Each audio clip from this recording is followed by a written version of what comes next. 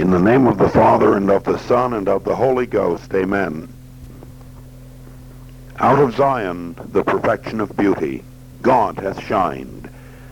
Our God shall come. Prepare ye the way of the Lord, make his paths straight. Drop down, ye heavens, from above, and let the skies pour down righteousness. Let the earth open and bring forth salvation. Let us pray. Almighty and everlasting God, who hast given thine only Son to die for our sins and to rise again for our justification, hast given us the promise that he will come again. Quicken us, we pray, by thy Holy Spirit, unto newness of life, that through the power of his resurrection we may dwell with Christ forever. Through the same Jesus Christ, thy beloved Son, our Lord. Amen.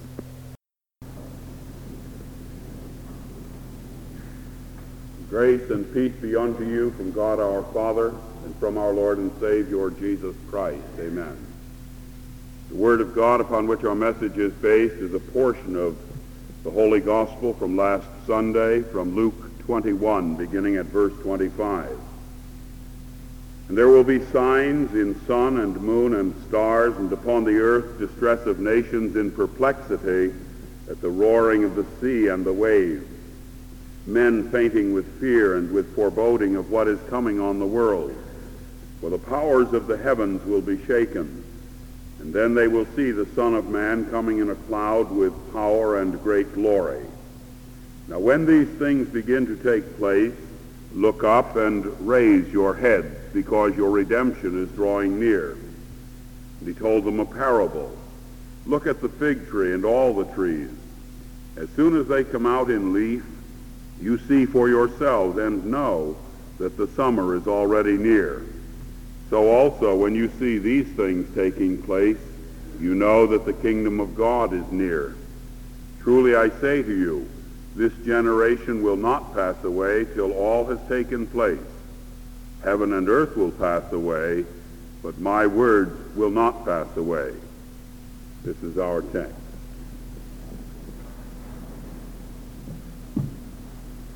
Let us pray. Heavenly Father, we pray for the guidance and the blessing of the Holy Spirit as we meditate upon the Holy Gospel. Help us to know that this is a great opportunity for us, this Advent season and these special services too, in which we could prepare our hearts, our minds, and lives for a God-pleasing celebration of Christmas and more, to be ready, ever ready, for the coming again of our Lord Jesus Christ. In his most holy name we pray. Amen.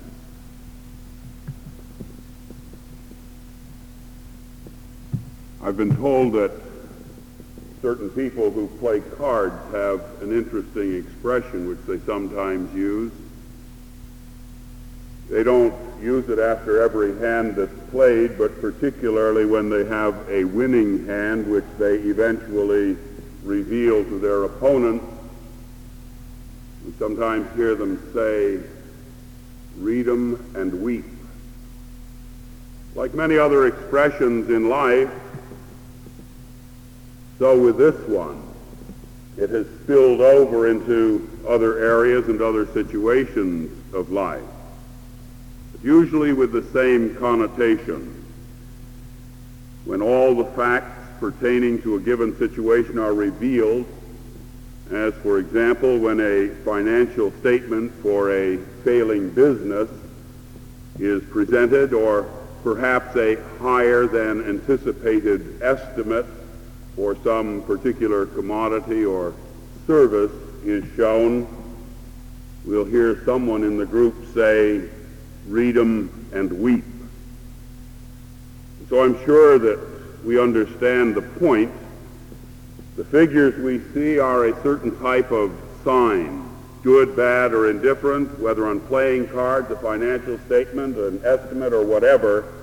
The figures tell us if we have reason to cry, that is, to weep, or quite possibly if we have reason to rejoice.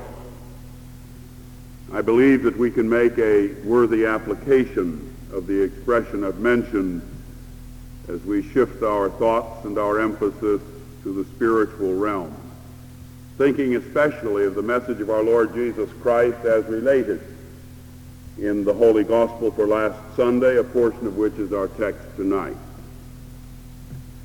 He gives us something to think about. He gives us, in typical fashion, a clear illustration. He chooses nature. We know all about nature. We understand all about nature, or at least we purport to know and to understand. And just prior to giving that particular illustration from nature, he mentioned certain other signs, chaotic signs, we might say, which will signal the end of the world. And the gist of what Jesus is saying is that in the same way that we know about the changes in the seasons of the year from what we observe in nature, so from abnormal occurrences in nature, which he mentions, consternations in the heavens, chaotic, sun, the moon, and the stars in distress. He says in that way we'll know that the end of all things is at hand. Your redemption is drawing nigh. I suppose we could point out that the change of seasons, leaves appearing on the trees, heralding the advent of summer, is a phenomenon that we have learned from experience. And there isn't one among us who doesn't know what the appearance of leaves on a tree means. It means that summer is at hand. So far as the general chaos in the heavens, the disruption of the normal course of the sun, the moon, and the stars, heralding the advent, the coming of our Lord Jesus Christ, and that's what it's going to mean.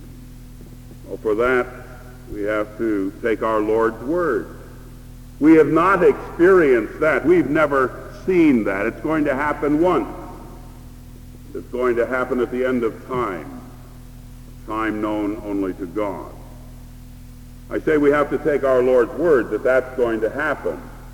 He's the one that draws the parallel. He says, you understand this, it means thus and so. He says, well, when you see this happening, this is what it means. I heartily recommend, of course, that we always take our Lord's word. We're safe in doing it. But mind you, our Lord Jesus is not giving us an illustration simply for illustration's sake. He's telling of a definite future event, a future event which will affect and involve every person who ever lived, every one of us here, everyone who preceded us on this earth, and everyone who will follow us. A future event which will be announced by certain signs, plainly visible to all, but not necessarily plainly understood by all. We've asked the question before. Might be good for us to ask it again, particularly in light of this text. Do you believe in signs? Signs in the sense that we're using the term here. I can say to you, I surely hope that you do. And why? Because it's entirely within the realm of possibility that during our lifetime the Lord may set those signs before us. And if that should happen, we and everyone else who is living on this earth at that time will be given one of two choices as pertains to the signs and what they mean. Read them and weep, or rejoice. And I might just say that based upon what the Word of God teaches, I have every confidence that there will be weeping like we've never seen or even imagined, described by our Lord in part with the words, men fainting with fear and foreboding of what is coming on the world, for the powers of heaven will be shaken. One of the things that I would like to stress about this portion of the Word of God, not trying to argue anyone into believing, because that's not my role. I couldn't do it. But I would like to stress the certainty of what we're being told. It's not as if this were something that might happen. It could possibly happen. It's not something that could go either way. And so, because it might go either way, we'd better take a few precautions just in case. There is no uncertainty whatever regarding what our Lord Jesus is telling us in these words of the Holy Gospel. He's telling us in so many words that these things are definitely going to happen. And that being the case, it seems obvious that the better part of wisdom is to be prepared. Prepared in the only way that will count when the time comes. Prepared spiritually. One of the conclusions I've come to is that God's message is not getting through. Whether people are not really listening and believing, or the message of the end time is not being presented properly or clearly, and that's always a distinct possibility, or for some reason there's a kind of credibility gap between what God is saying and what his people and others will believe, nonetheless, it appears that God's message is not getting through. Each person, of course, would have to answer for himself or herself as to his attitude, his conviction concerning what the Lord says about his coming again. Coming again with power and great might, coming again to judge all mankind, the quick and the dead, as we confess. Maybe I'm wrong, but it would seem to me that if God's message was getting through, we'd see more signs of it among us. Thinking especially of seeing those signs among the so-called household of faith. The words and actions of most of the people that I meet would suggest that there's always going to be a tomorrow. I don't advocate the abandonment of our normal earthly pursuits, doing those things we have to do to have bread on our table, making the necessary preparations for ourselves in the event that we should live to retirement. But when these things and others become the whole focal point of our existence, our reason for living, to the end that a deaf ear is turned to God when he speaks words of exhortation, admonition, warning, call them what you will, it's then, I say, that we really have a spiritual problem. The Scriptures give us many good and useful examples from which we could learn very much. I often think back to the time of Noah. It's not as if God's message of the impending flood was a closely guarded secret known only to a very, very small group of people, namely Noah and his family. They shared the message with the curious, the ones who gawked at the ark, the ones who said, "Hey, Noah, what are you doing with the big boat? Going fishing? What's the big boat doing out there in the middle of nowhere where there isn't any water?" And Noah told them. You know what their answer to him was. "You got to be kidding. You can't sail a boat on dry land. Doesn't look to us like there's going to be enough water around to sail that big thing. You're a fool." Again, I say, it isn't that the message was not known to more people. To everyone who asked, the answer was given. And can you believe that when that answer was given, it was kept with the person who got the answer? I doubt that very much. It was shared with everybody. Go see what that crazy man is doing. And his son's right along with him. They're all daffy. You also know what happened to those people, don't you? The time came when all the signs of God were displayed, and all that most could do was read them and weep. Noah and his family, for themselves, were able to rejoice. See, that was one promise that God gave, and he kept it. He's kept all the others, too. And I have every confidence he's going to keep the promise about his son's coming again. About as often as I hear the words of our Lord Jesus in tonight's text, sometimes in between, I think of what the great apostle Peter wrote in his second letter, the 3rd chapter.